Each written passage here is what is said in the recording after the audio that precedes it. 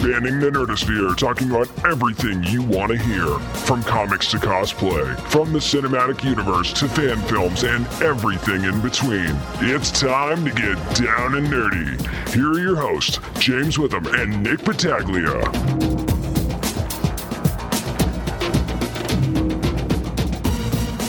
Hey, you found us. It's episode 131 of the Down and Nerdy podcast where, Nick, we hear people complain all the time that stores put Christmas decorations out way too early, but guess what? Nerds talk about Easter eggs all the time.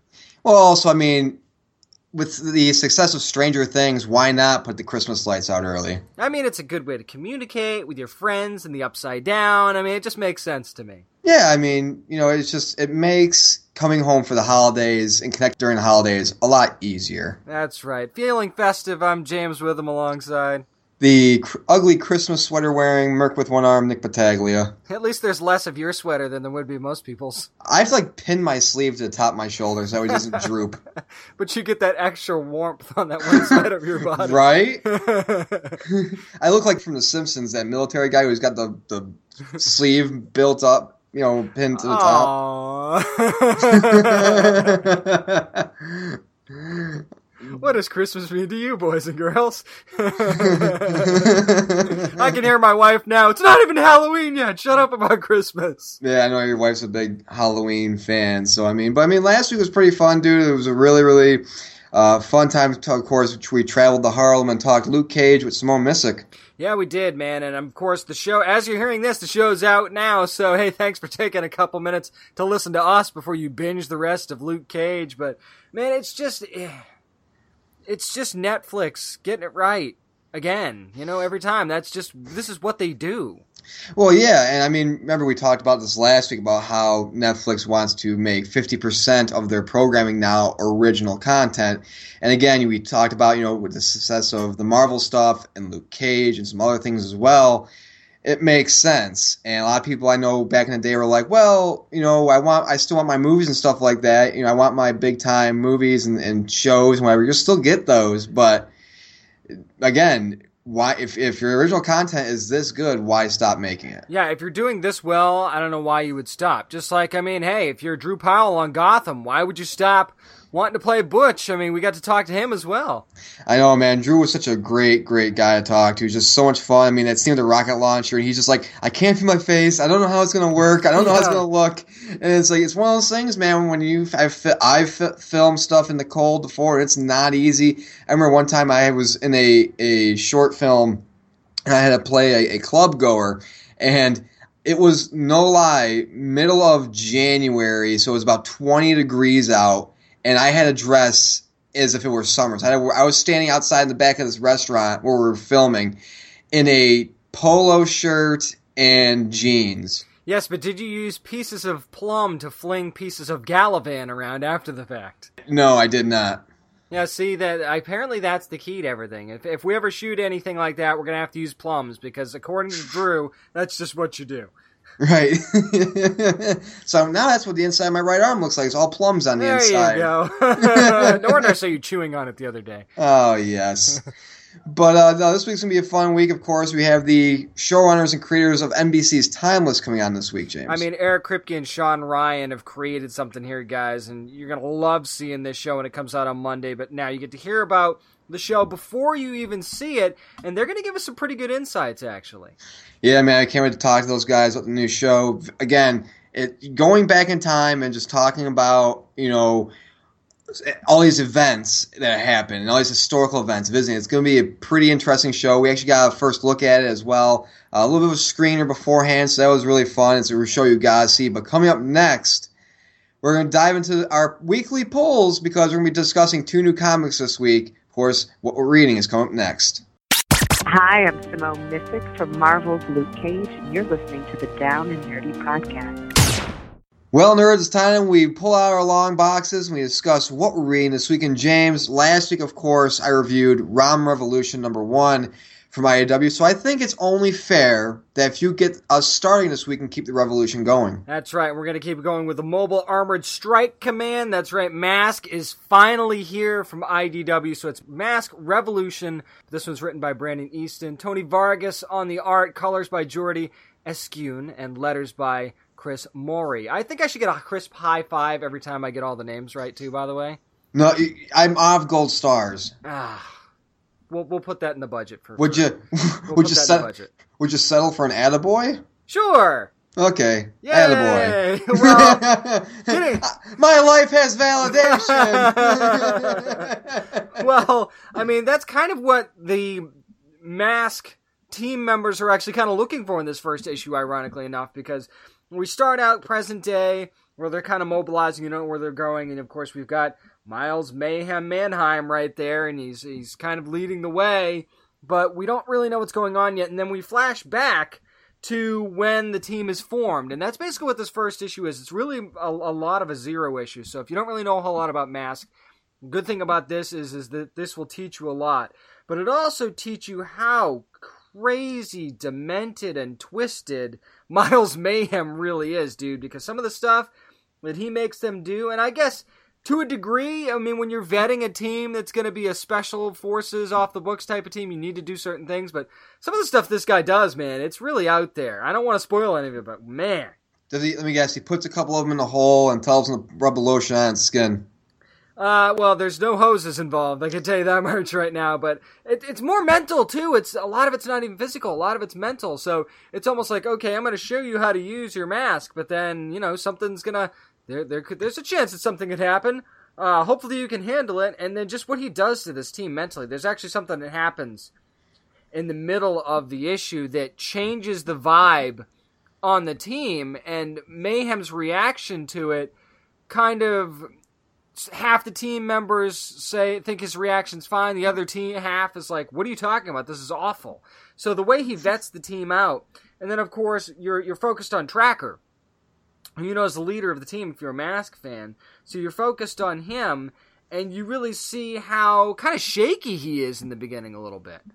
So how's the art in this?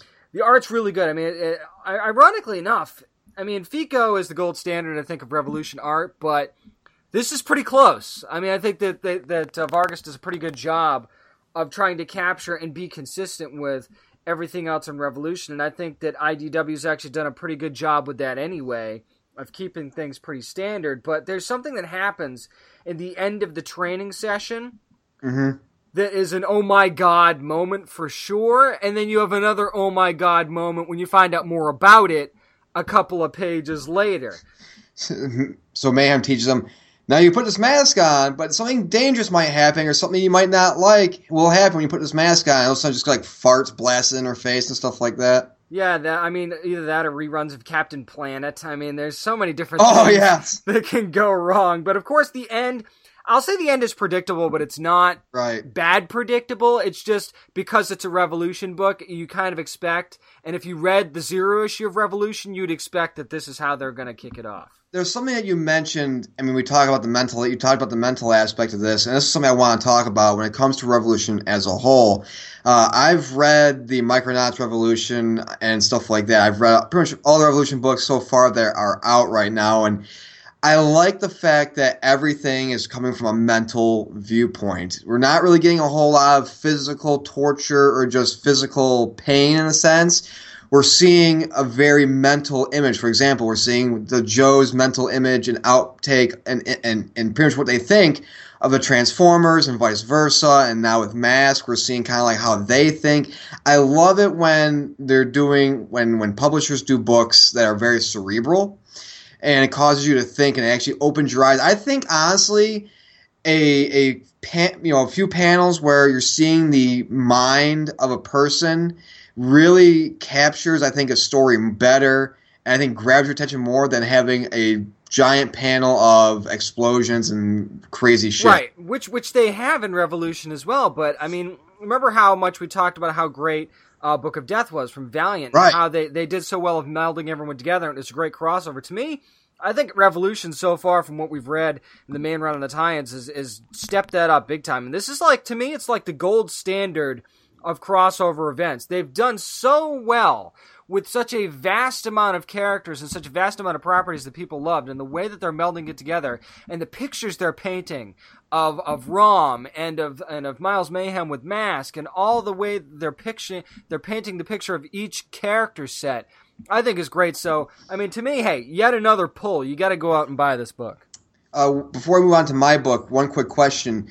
Without spoiling anything, do we see in Mask, just so that way the fans know, do we see somebody from the other Revolution books make an appearance, yes or no? Yes. Yes. And yes, you do see the vehicles. Yes, you do get to see them use their mask powers a little bit. Yes, they do kind of explain what's going on there. So again, even if you're not a diehard Mask fan, you're going to get little explanations here and there. So you definitely won't be lost if you're not a fan. You're going to be a fan once you read this, though. Well, something that I'm pretty much a fan of right now, of course, we all love DC Comics, but we also love the imprint that is Vertigo Comics, and Vertigo's got a new book out, a new series called Frostbite. Of course, it's written by Joshua Williamson, who also does The Flash. And it's also the art is done by Jason Shawn Alexander, and the colors are done by Louis NCT. The lettering is done by Steve Wands. Now, there isn't a real time frame as to when this takes place. It just starts off, it's set in Los Angeles 57 years into what's being called the New Ice Age. Okay. And something has happened, and you do find out what that is towards the third act of the book. The last final couple pages, you find out how this Ice Age, the second coming of the Ice Age, happened. And pretty much what this is it takes place in a couple of places. Los Angeles is one, and then Mexico City is another one. And you have these people who, again, second Ice Age, it's a struggling story. There's not a lot of power. People are, using credits to get heat and stuff like that. Heat is a commodity. And you come up with this person named Keaton, who is kind of this, not really a smuggler, but somebody who is a transporter, I'll say. And there are a few people in this book that come across her and say, hey, we need to get to Alcatraz for such and such a reason. And again, you do find out the reason why. And when you find out that reason, you are really taken in by it, and you are really kind of shocked by it, and it really is a really nice reveal. But the way that Williamson crafts the writing in this is that this is Races Against the Clock meets a lot of tension. And it's not like we have X amount of hours before somebody dies. No, it's the book's called Frostbite for a reason, because there's a frostbite epidemic. Right. And so it's kind of like we need to get to this place before one of us captures frostbite. And so, because these people are in 12-degree weather, they're in freezing temperatures.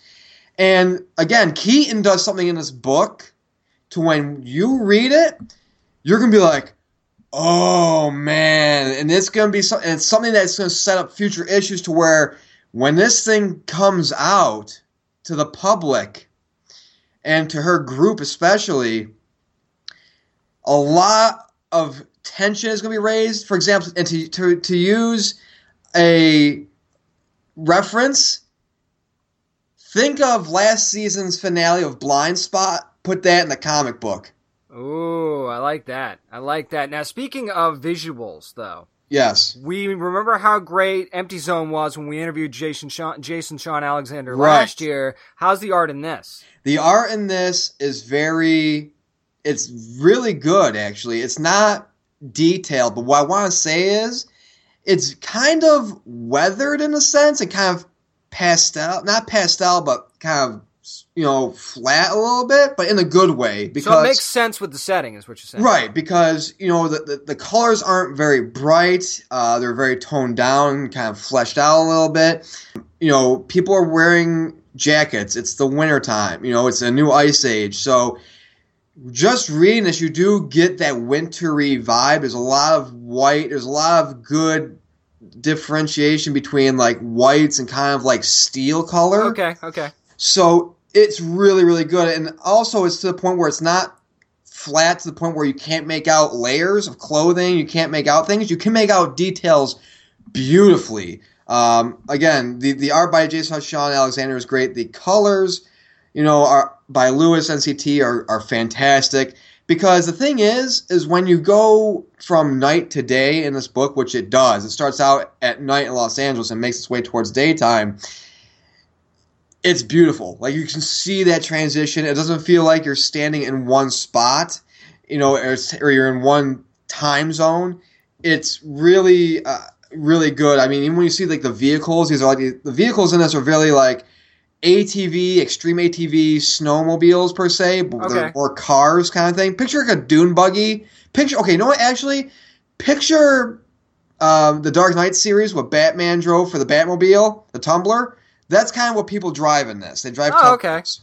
And you get the details in that first page of what this Tumbler-esque thing looks like. You can see the details, even though it's a far-away shot.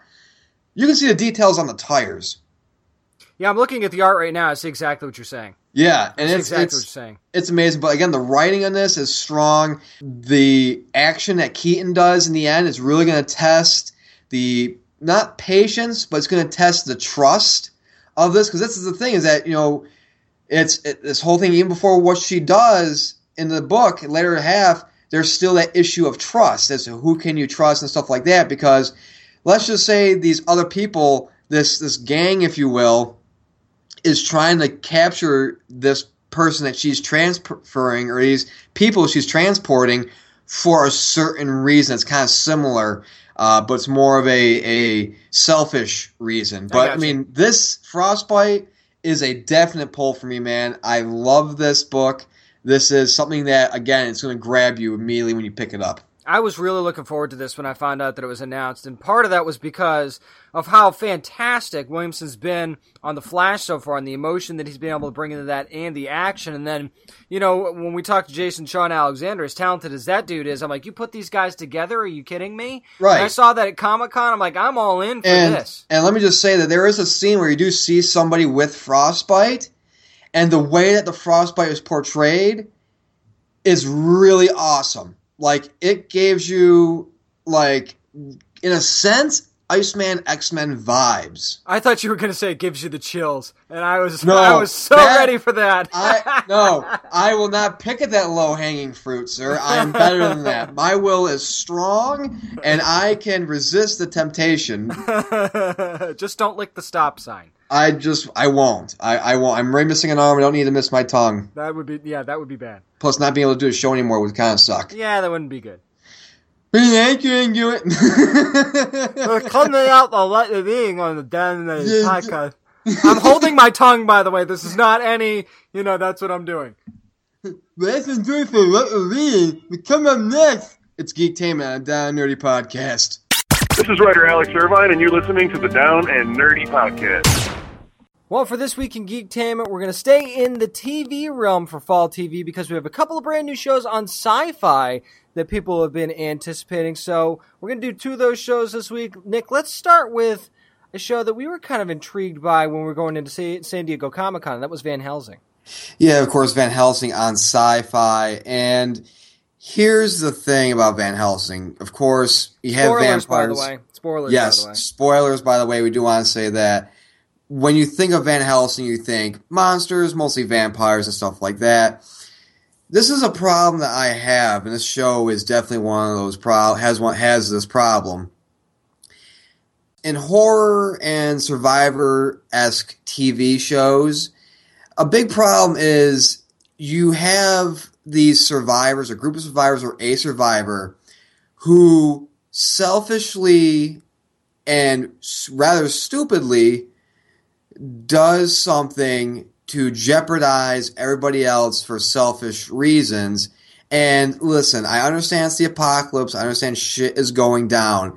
But I hate it when shows and movies create survivors and give them zero common sense, as the survivors in here don't have. And plus, they made them totally unlikable.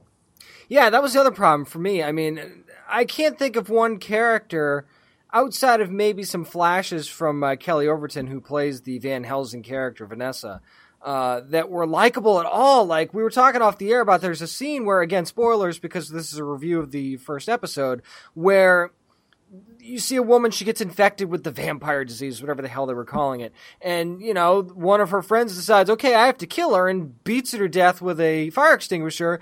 And maybe this sounds cold, but as she's beating her up, I'm going, don't care.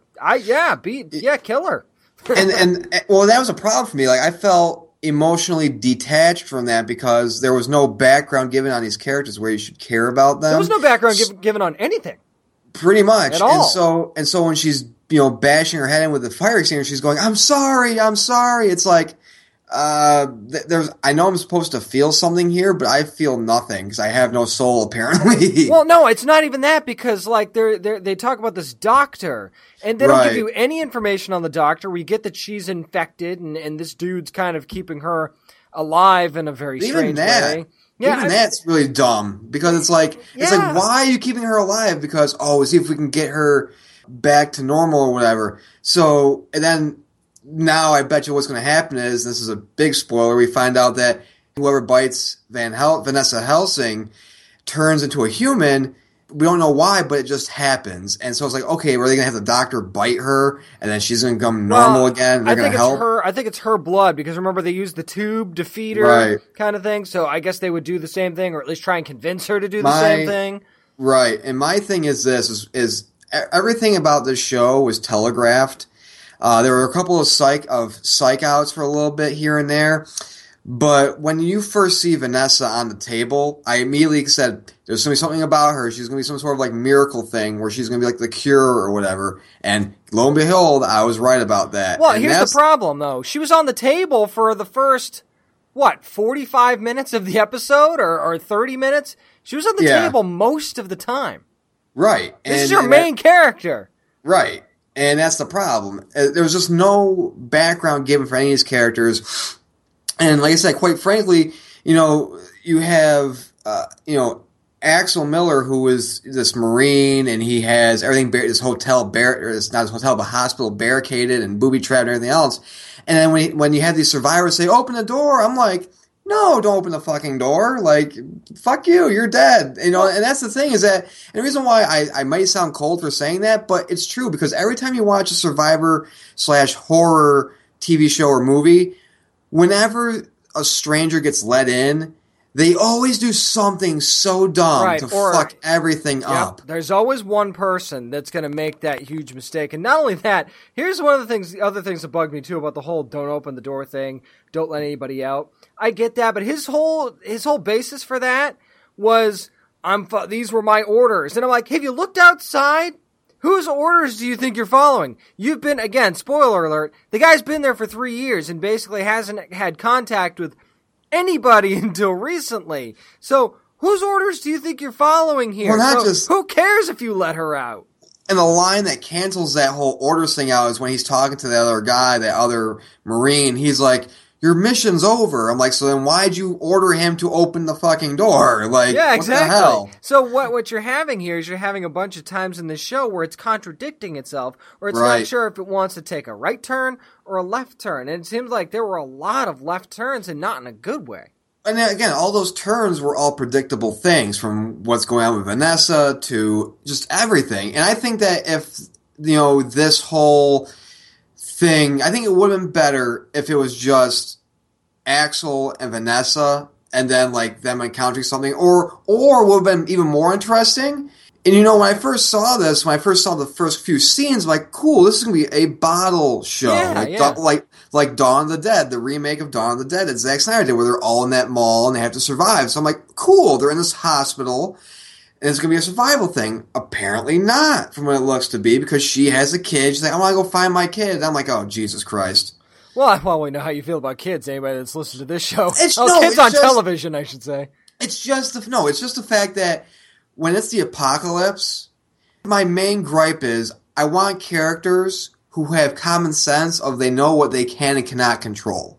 And we don't get that with this. And that's a big problem with me. Right. Here's the bottom line, man, about this show. They laid zero foundation for anything on the show. There was no backstory on anybody. Even the characters don't even know where they came from. And they admit that on the show. Right. So it's like, okay, you have to... in any show, we've reviewed so many things on this show. Now, you and I have watched a lot of television and a lot of movies, and you've studied film, and the one thing you have to do is give me something in the first episode, some sort of background, or at least some reason to care about these characters. We got neither in this show.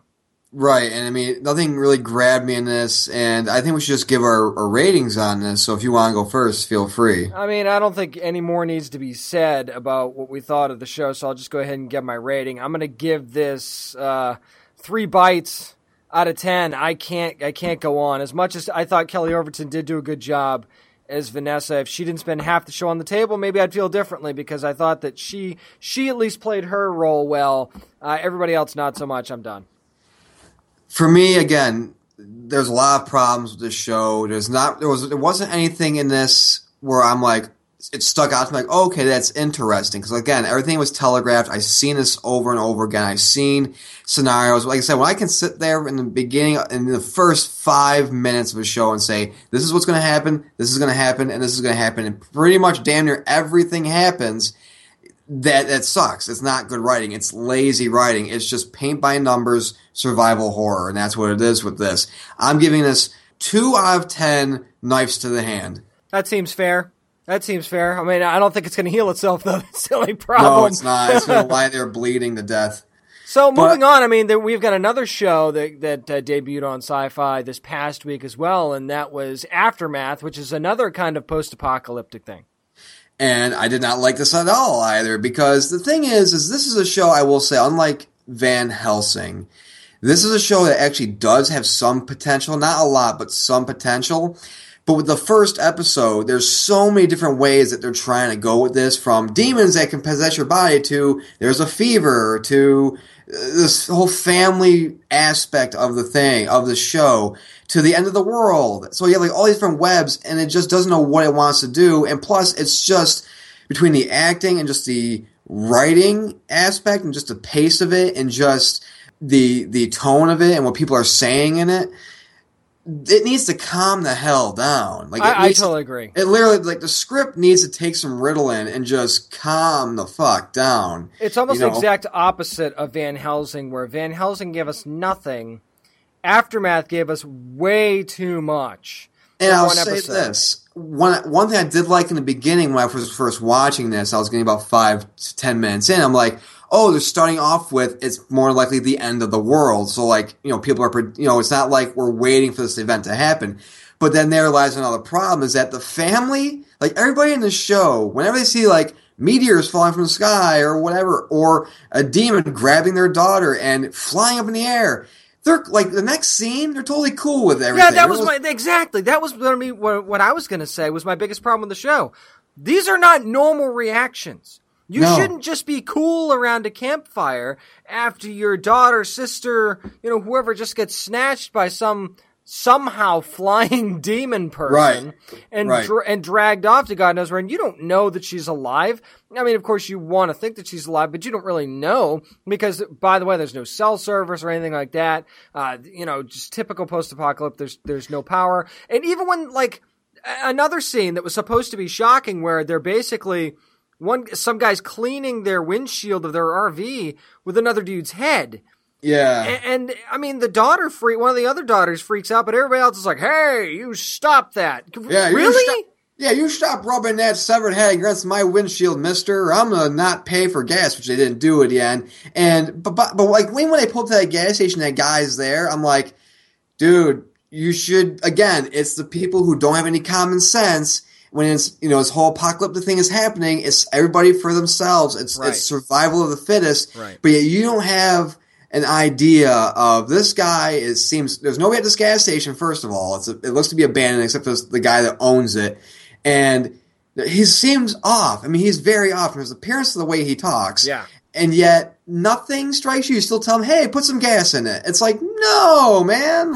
Not only that, but the dad has no backbone on the show at all. Oh no, he's a fucking pussy. He has no backbone on the show at all. And Anne Heche, who's the wife on the show, she has backbone, but she just seems very unsympathetic to anything on the show. Right. And I get that, maybe she's supposed to be the rock of the family. She's supposed to be the powerhouse. And I have no problem with that if they want to put her in that role. The way that it seemed like they did it was, and they did talk about, it's like she was Air Force, she was military, so she's the hard one. Dad was more of like, I'm going to study, religion and, archaeology and peaceful stuff. Yeah, I'm not talking about traditional roles or anything. No, but when we're talking about just how they interact with each other, the dad is more of like the mom is more of like, get the gun and shoot the thing. Dad's more like, hey, Tiger, let's talk about your feelings. Well, but she was also kind of prickish towards her own family, though. Oh, she was. That was the thing. That was the thing that got me. And even in a time where one of their daughters is missing,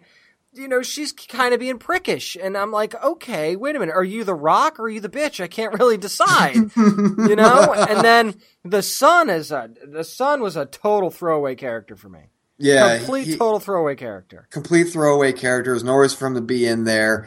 The two daughters had a reason because they're twins, so you have that kind of connection, that fraternal connection, if you will.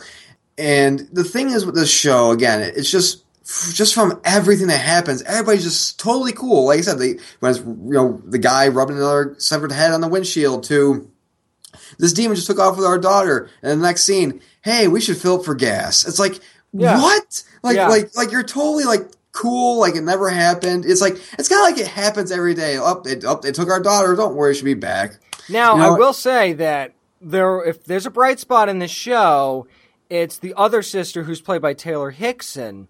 And I actually think that after she gets taken and she's kind of doing the on her own thing, her story was the one I wanted to see more than anything else. Now, granted, it was pretty frantic. There was so much stuff that was happening to her, but you could actually see depth in her character, and she was having normal reactions, and she had an actual storyline that was being followed that you're going, this is really interesting. And then you go back to the other family, and it's like, in the Godzilla movie, when you turned away from Godzilla, when you want to see Godzilla, and you're seeing the people instead, you're like, no, I want to see this. I wanted to see more of her story.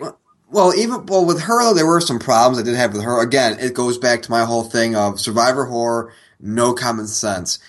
She gets into a cop car, yet you see that the trunk is open. You can see it from any angle that the trunk is open and that an arm is sticking out of the trunk. Yet she's totally cool with getting in the car from these two cops, even though she knows one of them. But he's taken over, so he doesn't know who she is because he's possessed by a demon. And it's like, you should have some sort of, thing here. To play devil's advocate, they do establish right in the beginning of the show she's not the brightest bulb in the box.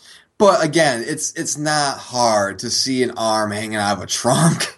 You don't need to be a doctorate degree to understand that. True, but she also is getting smarter. She also got smarter as the show went on. So there is something to be said for that. I'm just saying, if there's a saving grace here, she's it. She actually makes the show interesting. And I mean, then you see like again these meteors and stuff like that hit the Earth at the end, and it's just. Again, it's like one of those things where it's like, they're going to get together and they're going to reunite, and then this thing happens, and now they're not together, and is she alive? Is she not? And, here's the thing, is we talk about the whole cell phone service and everything else like that. It's non-existent, but it's still there. It comes in and out. Yeah, so it comes and goes. So it's like Sprint. Pretty much. Pretty much, or AT&T. Drop calls everywhere. But, I mean... No, it's just one of those things where I watch the show, and it's like I said, there's some small potential in there, but I don't think the show can get past a season, let alone 2 seasons. They have to find a focus. The biggest problem is what you said earlier, is that there's too much going on. It's like they binge watched everything that they could that was post-apocalyptic and Walking Dead-like, and tried to throw it all into one show in one episode. Just calm down. In the words of Aaron Rodgers, RELAX. Relax. Pick a lane, stay in it for a while, but not just see if it works. And I like that you actually mentioned The Walking Dead, because they're actually called skinwalkers in this, the demons are. So I'm like, really? Are you fucking kidding me? But again, it's the whole thing of there's too much going on. There's meteors, there's a fever, there's demons, there's walker people. I mean, it's like, okay, I get that maybe there's supposed to be a look at how many obstacles they have to overcome, but to me it would have been better if they would have gradually brought different obstacles along instead of throwing it into one episode. Like, the first few episodes of the season, you find out about the skinwalkers. But then, come like episode 4 or 5, here come the meteors kind of thing. So here's another thing that's going on. To me, that would have been better. It's okay. It's the exact opposite shows, where they didn't give you anything in Van Helsing. They give you way too much in the beginning for Aftermath. Skinwalker sounds like a term that a masseuse would be called. Like, you'd be calling masseuse, like gives you like the foot massages or whatever like that, and walk on your back. The ones that actually walk on your back and play that soothing plinky plunky music in the background. Right. They play Yanni in the background and say, "Go to a deep place. Go to your happy place." And are you playing a pan flute right now while you're standing on me? What's going on? There better not be a cobra that comes out of that basket, I can tell you that right now. What? Wait, why? I just looked at you like 2 seconds ago. Now you have Yanni's mustache growing on your face. What the hell? No, I will not buy the soap that you made yourself. But, I mean, let's give our ratings for this, man. I'll go first for this. Again, there's small potential in this. I'm not interested in watching any more of this. I'm giving this 3 out of 10 flyaway demons. See, I've got to go a little bit higher because I think, like you said, this one does have a little bit of potential. And even though there are major chemistry problems with some of the characters on this show, and you're right, there isn't a lot of common sense, I see glimmers of hope in this show. And at least they seem to have a premise, but I don't think they know what it is yet. And I will give them another episode to try and sell me on that premise. So I'm going to give this 5 fallen Subaru hatchbacks out of 10. Yeah. But that's going to do it for our review of a couple of sci-fi shows. Of course, Van Helsing and Aftermath. But coming up next is Nerd News. Stay tuned. More Down Nerdy is coming up next. Hi, my name is Emily Andrus. I'm the showrunner and executive producer of Wynonna Earp TV series, and you are listening to the Down and Nerdy podcast. Well, James, it's time we go around the interwebs and see what's trending. But instead of yelling nerd news this week, we are undercover right now, and we are going to go undercover in terms of some numbers in terms of television right now. So we're just going to whisper nerd news, okay? All right, let's do it. Nerd news. Wow, that sounds creepy. That was creepy. It's like Gollum saying, "Come into my house." Wow. It's like that was more creepier than Gollum showing up in a unmarked van giving kids candy. I'll have cookies. Cookies. I'll have the dum-dums. They're the precious. Smeagol have his own line of candy now.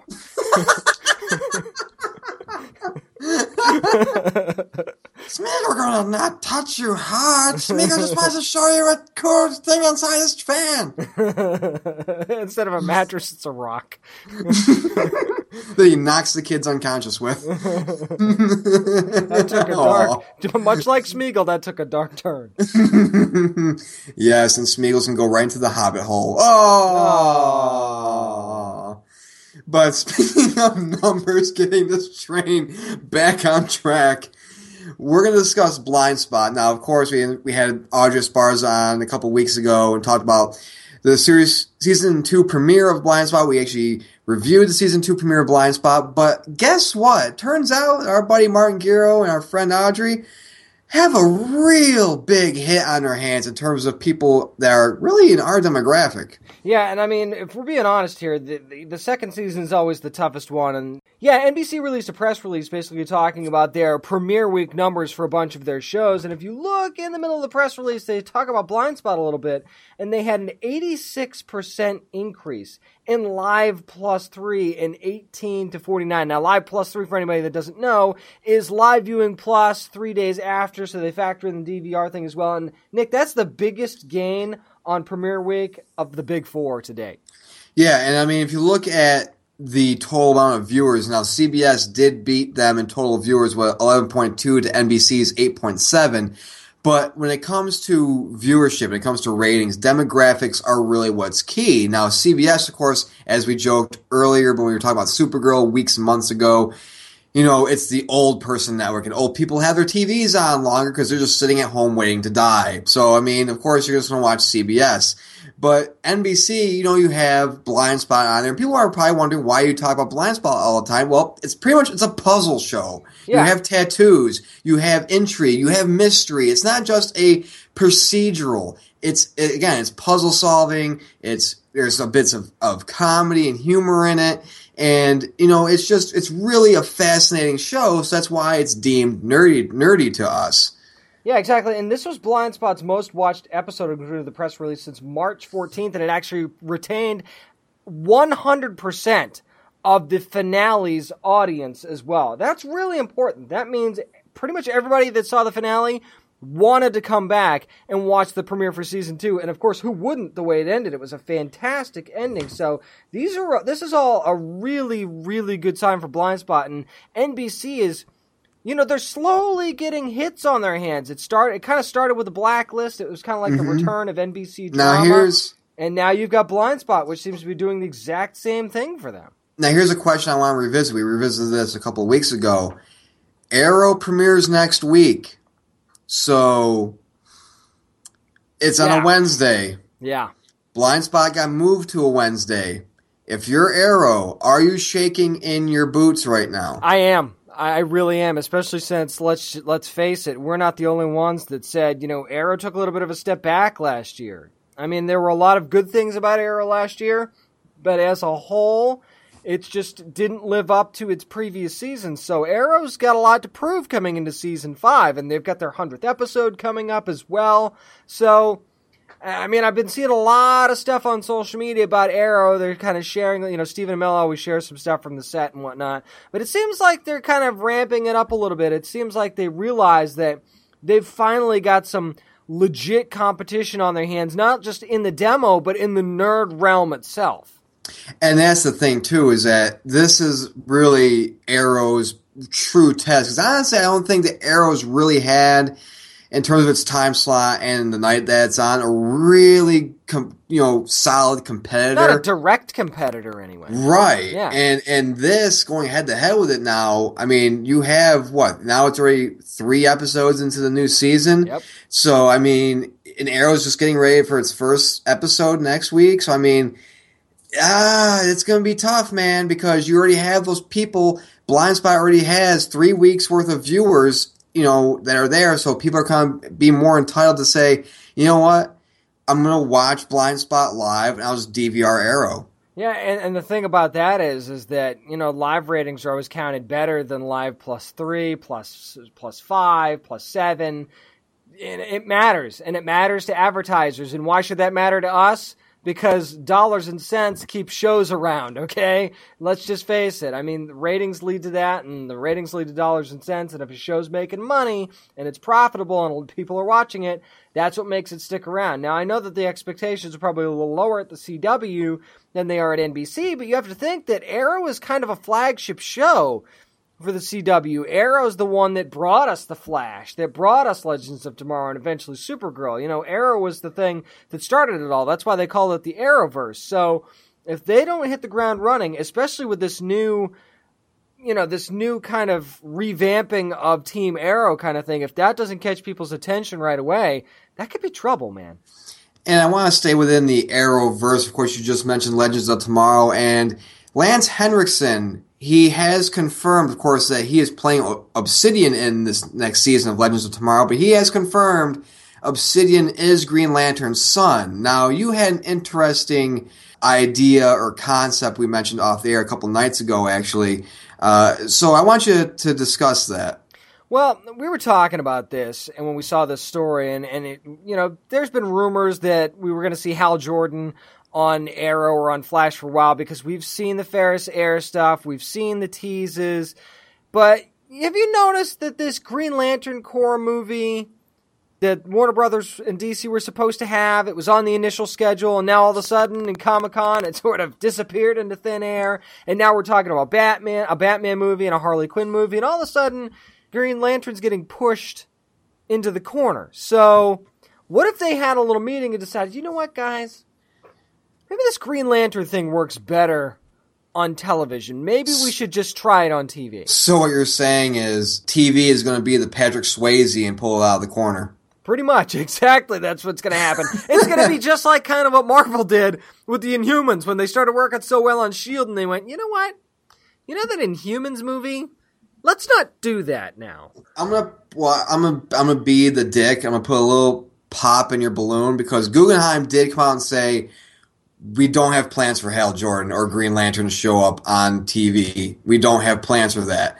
But I love Guggenheim, but he says a lot of things. That's true, and that's what I was about to get to, is that this, who knows what can happen. I think the Inhumans thing's a little bit different because Green Lantern is actually part of the Justice League, so you do have to have him as part of the Justice League. A part of the Justice League who is not in the Justice League movie and has been noticeably absent in Justice League comics. At least Hal Jordan has. Because remember, Hal Jordan was off in space for most of the Justice League comics. He wasn't around. He came back, and then, of course, entered Jessica Cruz and Forever Evil, and that was a little bit different. And, of course, they had Baz. But remember how many Green Lanterns there are.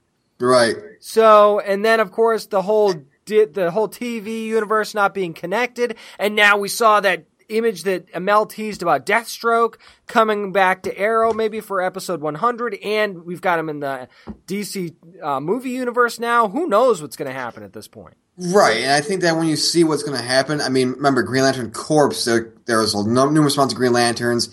Hal Jordan might not even be in it. It could just be led by Kyle Rayner and Jon Stewart. I would love to see Guy Gardner for that matter. And Guy Gardner, definitely.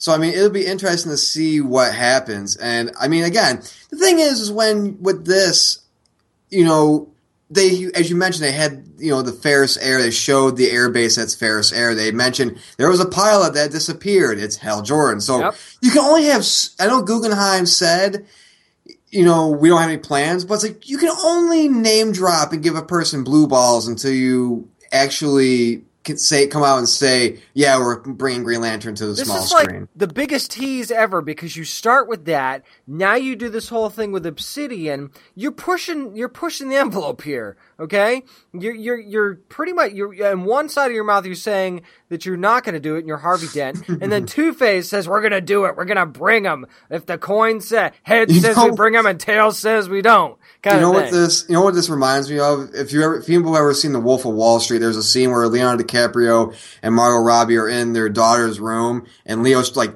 hitting on her, and he's trying to sleep with her, and so he's like crawling towards her, and she puts her foot on his face, and she like puts him down on the ground, like his face, buries his face into the floor with her foot.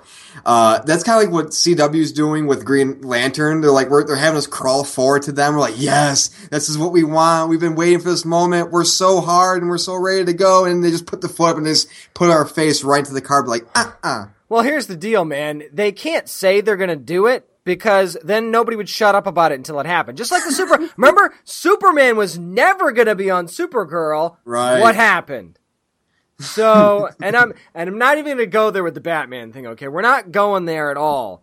I'm just saying that there's been a lot of times where Guggenheim and Berlanti and the folks have said this wasn't going to happen, and it has, because they can't. Could you imagine if they had said last season, like mid-season on Supergirl, oh yeah, we'll get to Superman in season 2. Nobody would have shut up about it until it happened. Of course they can't say anything. Well, I mean, really quickly before we move on to our third and final story, the thing with Supergirl, though, was if they had mentioned that Superman was going to be like we were actually going to see him like up close and personal, it would have overshadowed the whole Supergirl aspect. Because, again, they want to get that female audience in there. So by saying, hey, Superman's going to be in here and you can see him up close and personal, here's who's playing him, it would have overshadowed the purpose of making a Supergirl show. But going on to our final story, though, we're going into from the world of Superman to the world of No Man's Sky. And, well, let's just say No Man's Sky, since it announced way back that, hey, we know we're an indie game, but guess what? We're going to be having the full AAA price of $60, which pissed a lot of people off. Now, James, they find themselves in the middle of an investigation. I mean, it looks like the Advertising Standards Authority in the UK, according to Polygon, has received several complaints about No Man's Sky's advertising. That is a quote. And they say that, there's basically stuff that they said was going to be in the game that's not in the game. And there's been several examples of that have been posted by users. Like we were talking about one off the air where two users were going to the same place and they were supposed to be able to meet up there and same system, and neither one of them could see each other. And there's just so many different things. And there was another thing on here about the ads had the graphics put at a level that can't actually be achieved on the game on any platform. So, I mean, this game's already got negative reviews for other reasons. And if I'm not mistaken, this game was also delayed several times. So I'm just going to come out and ask you, man, what is the deal here with Hello Games? The deal with Hello Games is, and this is a problem that video game culture has gotten itself into a lot of times, and Ubisoft is actually guilty of doing this too, where they hype things up so much to the point where people's expectations get so ridiculously high, and then when things aren't promised to them and they're in the game that are supposed to be there, they get pissed, and then things like this obviously will happen. Now, I will say this. The difference between Ubisoft and Hello Games is the fact that Hello Games, the head developer for this, was like, oh yeah, you can do this, and you can do that, and you might be able to do this, and you can do this. And then when you get the game, it's like, I can't do any of these things. None of these things are in here. When they showed the demo and what the worlds are supposed to look like, you have all these vast amounts of creatures and everything else. Then I had a friend of mine play this, and there was literally like a few creatures, and they're all pretty much the same fucking thing. And all the worlds look pretty much the same, just different colors and stuff like that.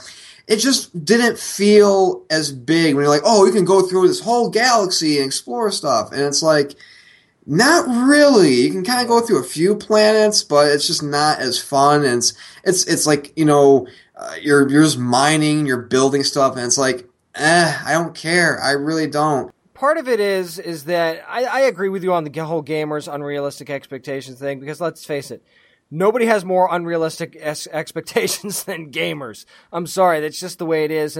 But that's the job of the video game companies, to build it up to make you want to buy it. That's kind of their job. But where does hype end and false advertising begin? I think that's the gray area here that we need to figure out. When does hype become false advertising? So I think lawsuit wise, this is a difficult one, because where is that line?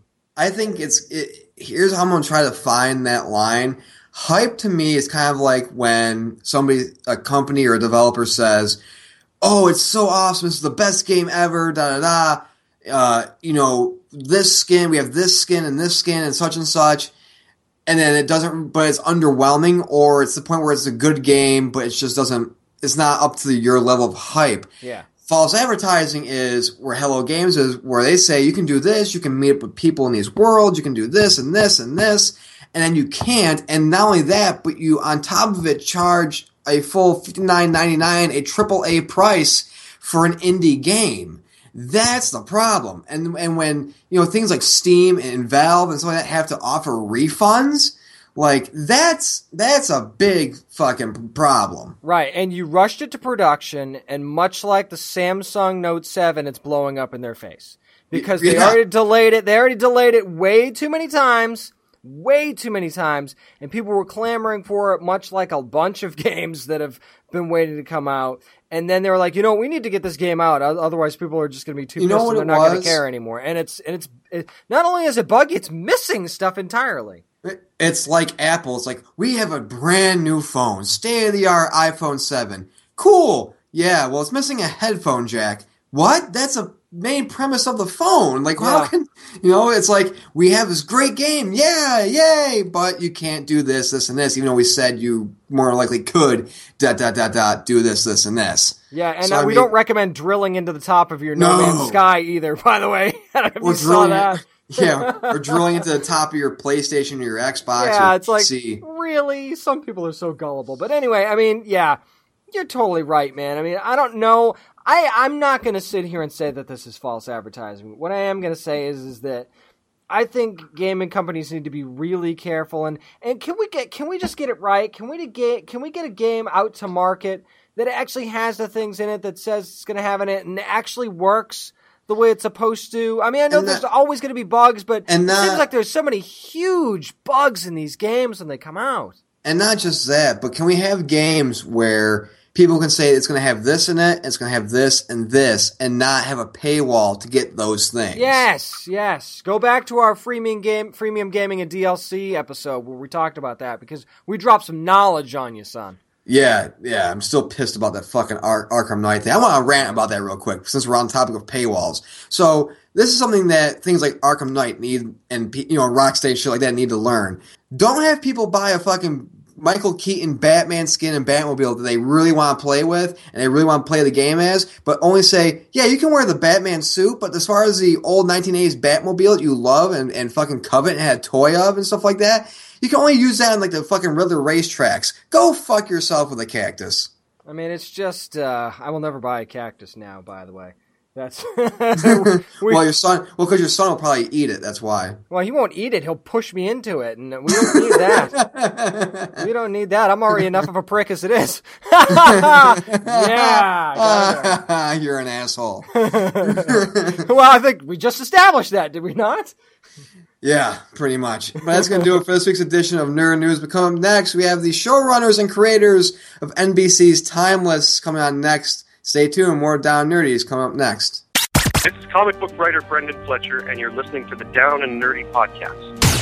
One of the shows we've been looking forward to the most this upcoming fall TV season is a new show called Timeless. It's going to be on NBC, premiering Monday, October the 3rd at 10 p.m. Right after The Voice, we have not just the co-creators, they also the executive producers and co-showrunners of the show, Eric Kripke and Sean Ryan. Guys, how you doing? Great. How are you, man? Very good, very good. We're doing awesome. As a matter of fact, we've seen, both on TV and in movies that have dealt with the time travel aspect in some way before. So what do you think it is about Timeless that kind of sets the show apart from the norm? This is Eric speaking. We really want Timeless to kind of have a sense of fun and epic scope and adventure in the spirit of an early Spielberg movie or a really great Michael Crichton novel. There was a time, that when I grew up, time travel stories were fun. Back to the Future, Quantum Leap. There's a show that was on when I was a kid called Voyagers that I was like in love with. And, it wasn't about twisty, try to screw with your head, dark, dystopic, depressing crap, which is kind of what time travel's been for the last few years.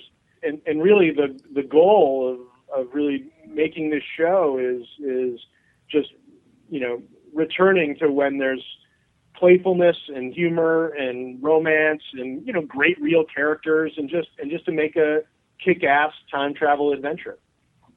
Yeah, this is Sean. I'd add to that, the time travel aspect is certainly important on the show, but in many ways it's just a vehicle that we use to tell a really cool historical action adventure show each week. Each week's episode takes us to a different time, to a different place in American or world history, allows us the opportunity to put our characters smack dab in the middle of this sort of amazing historical epic. So in that sense, it's not about having a PhD in quantum physics to watch the show. It's about using time travel as a vehicle and to allow us to tell these crazy, amazing stories each week that we want to tell. So when you guys are creating and writing down ideas for episodes, what's more difficult, deciding where you want to go or figuring out how the end of each trip will affect the crew member? I think the latter. It's how these adventures emotionally affect our crew is, I would say, the thing that we probably spend 70% of the room time on. Because, look, if you're doing these shows well, especially in genre storytelling. The weekly story is only a metaphor to illuminate what's going on inside your characters. You know, when I came up sort of learning at the feet of a lot of the X-Files guys, and Sean worked for Joss Whedon in one of his first jobs, and those guys were all masters at making the episodic story only serve to reflect your character. And in Supernatural, by the way, that's a lesson that we learned early and then stuck to it, which is it's always smart to, in Supernatural's case, come up with the monster last, and it's smart in this case to come up with the time period last. Once you've really found that, here's a point where there's got to be some incredible betrayal between your characters. And so what's the best historical period that reflects all the lies they're keeping from each other, for instance? And then we all look at each other and we say, well, Watergate is the best way to examine that story. So it's a way to make it all feel really locked into character, which is really, after all television really is. Any show, genre, cop show, doctor show, you name it, it only succeeds or fails based on how strongly people connect to the characters. So everything we do is in service of them. Absolutely. As a matter of fact, one of the things that we loved about the show was the chemistry between Lucy, Wyatt, and Rufus. So what do you think it is about their group dynamic that works so well? They're three very distinct, different people. Lucy is our plucky historian who has read and taught about these great adventures of history, but has never really gone on one of her own.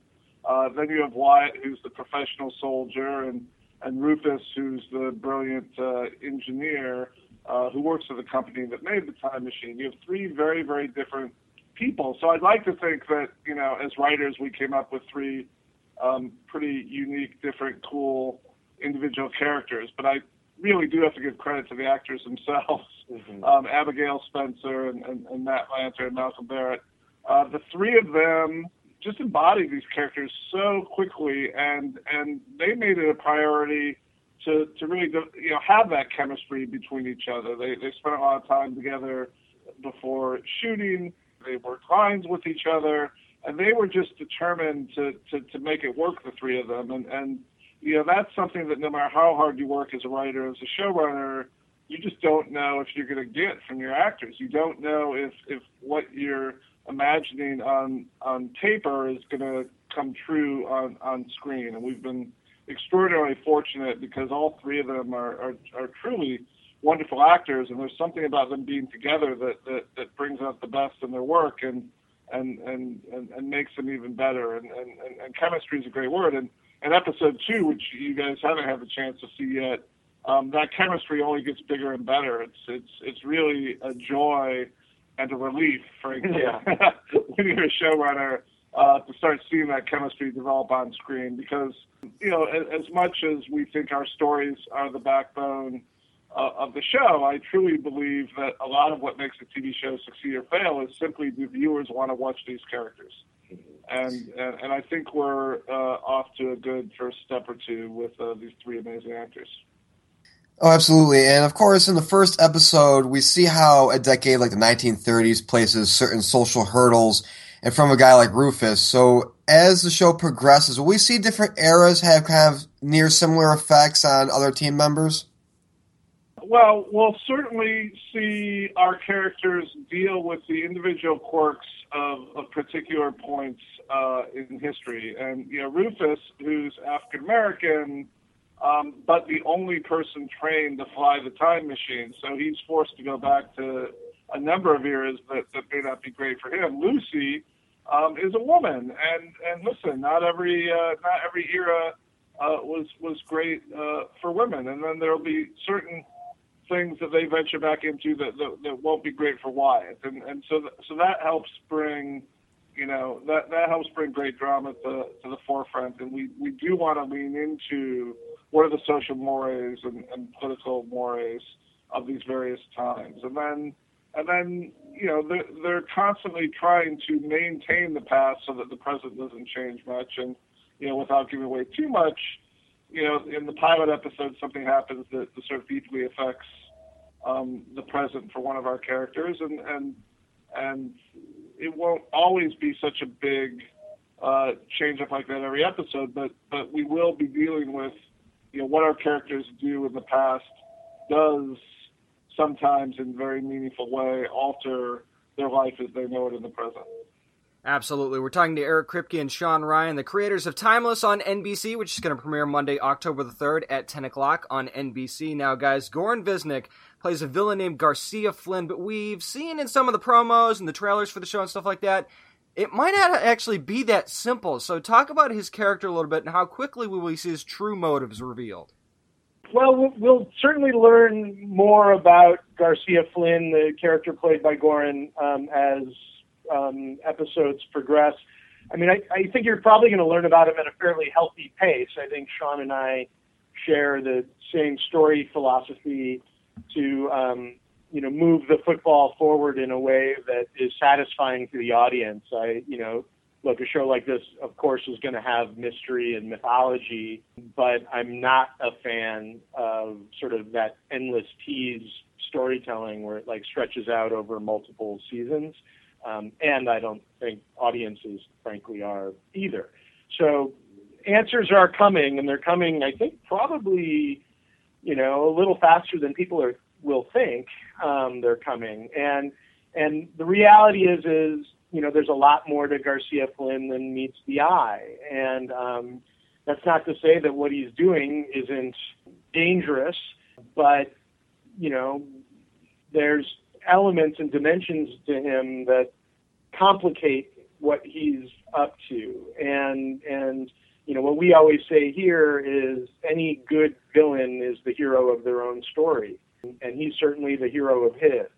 And once he starts revealing a little more of his secrets, we might not agree with what he's doing, but our hope is that the audience will understand why he's doing it, which will lead to a much more fraught and difficult and complicated relationship between him and our heroes.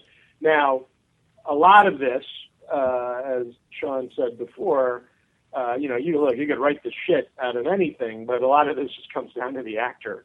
And Goran, who plays this part with such sensitivity and complexity that it's funny because if you look at the pilot, if you look at just the dialogue on the page and you read that, you would read it and you'd say, oh, that guy's the villain, right?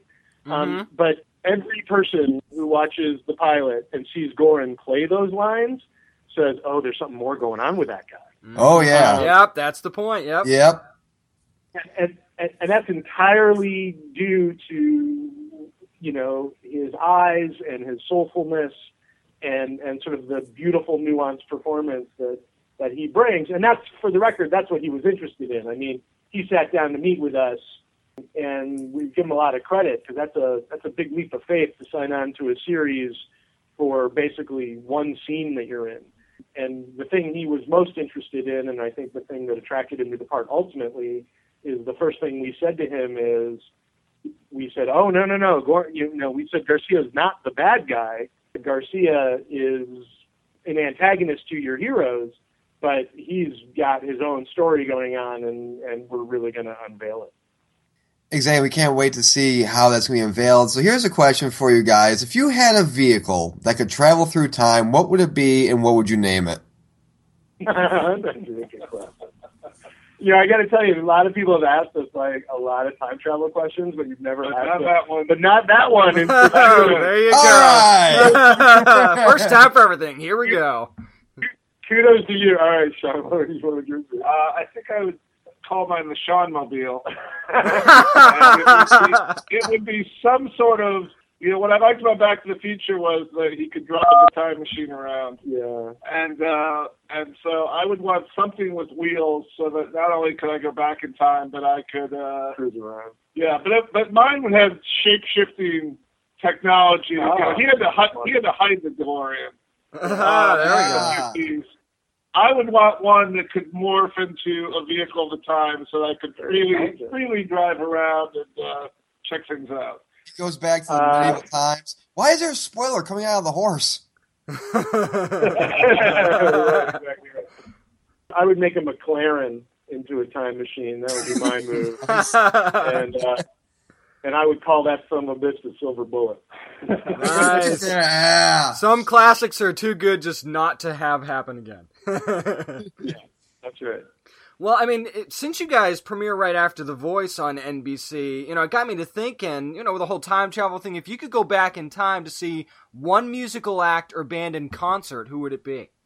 This is Eric. There is zero question that it would be Led Zeppelin.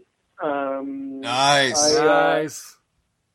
To say that I'm obsessed with that band is a gross understatement, and I'd have given anything to see them. I'll tell you what I would do, because here's the thing.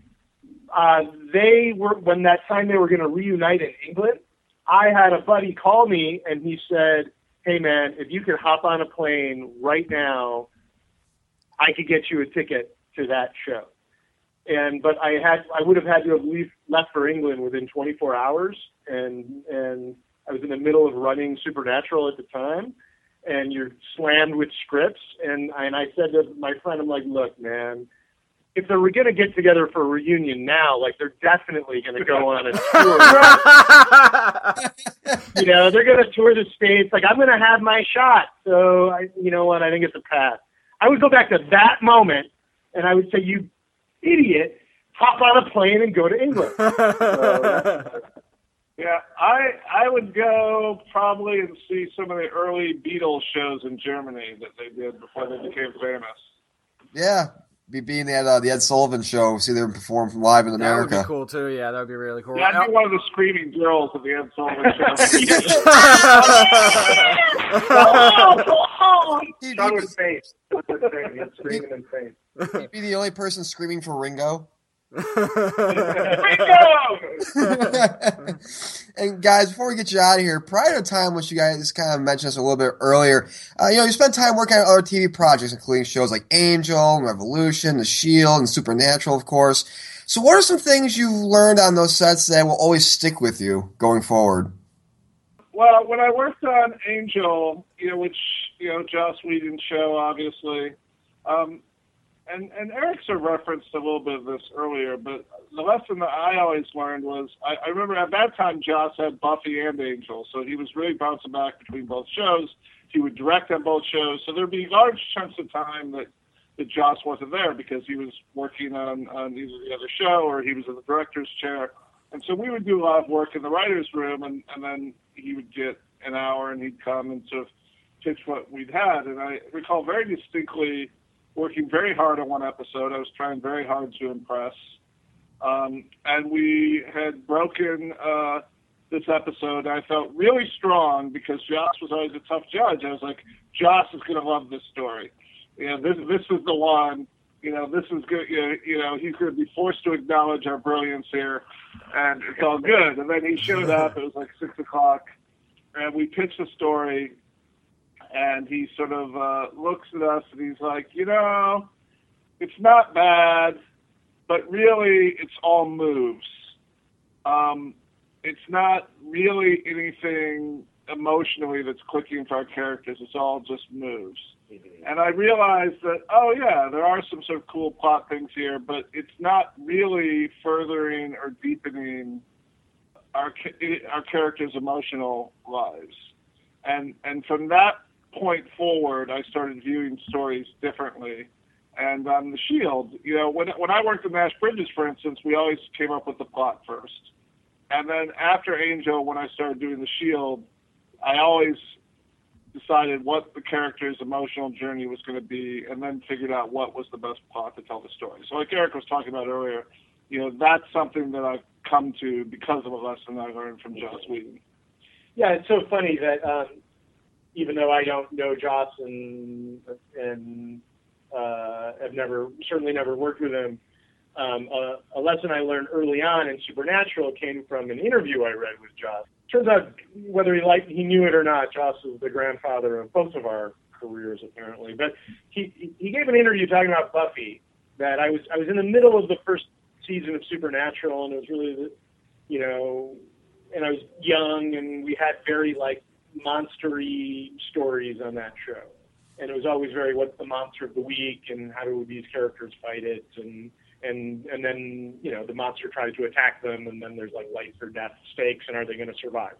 Then I read an interview that he gave talking about Buffy, and I'm paraphrasing the quote, but the quote was, he said, you know, the episodes where Buffy was in peril were never as interesting as the episodes where Buffy was in pain. And that really landed with me, and with, you know, Bob Singer, my co-showrunner on Supernatural. And, you know, we really took a major left turn at that point on Supernatural, because the truth is, when you have leads of the show, the audience consciously or subconsciously knows that those characters aren't really ever going to die. Right. And God knows, on Supernatural, I've killed each main character 5 times now, and they've always come back to life. Sometimes.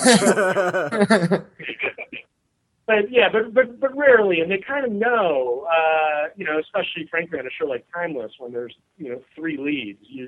The odds of us actually killing them and that happening for real are slim. But what you can do, you know, life or death stakes ring a little false. But emotional stakes ring really true. And if a character is going to go through an experience that is going to screw them up so badly that they're going to carry that for the remainder of the series, and that's a character that your audience really cares about and doesn't want your character to be that screwed up, that's something that you really can play, and that's suspense that the audience can actually really feel. And it has the double purpose of it lets you understand more of who your characters are and how to connect with them. So, yeah, I guess I'm saying the same. Sean and I think, learned the same lesson in very different ways, which is you really want your plot to come last. And you really want your characters and the pain you put them through to come first. Another quote of, I wrote a screenplay early in my career for Sam Raimi, and Sam said something to me that stuck with me forever, which is, you know, I was talking about his job and how he viewed his job. And he said, look, my job basically is to come up with characters you love and then torture them. And I think that's as good a job description of what we do as anything I've ever heard. And there's so much going on in the show, guys. You've got to watch Timeless. It's going to be Monday, October the 3rd on NBC, right after The Voice. You're going to love it. And the little stinger that they were talking about at the end of the show, what happens to one of the characters, one of the biggest OMG moments I think we've had so far checking out things this fall season. It's Eric Kripke and Sean Ryan, creators of Timeless on NBC. Thanks for taking a few minutes with us, guys.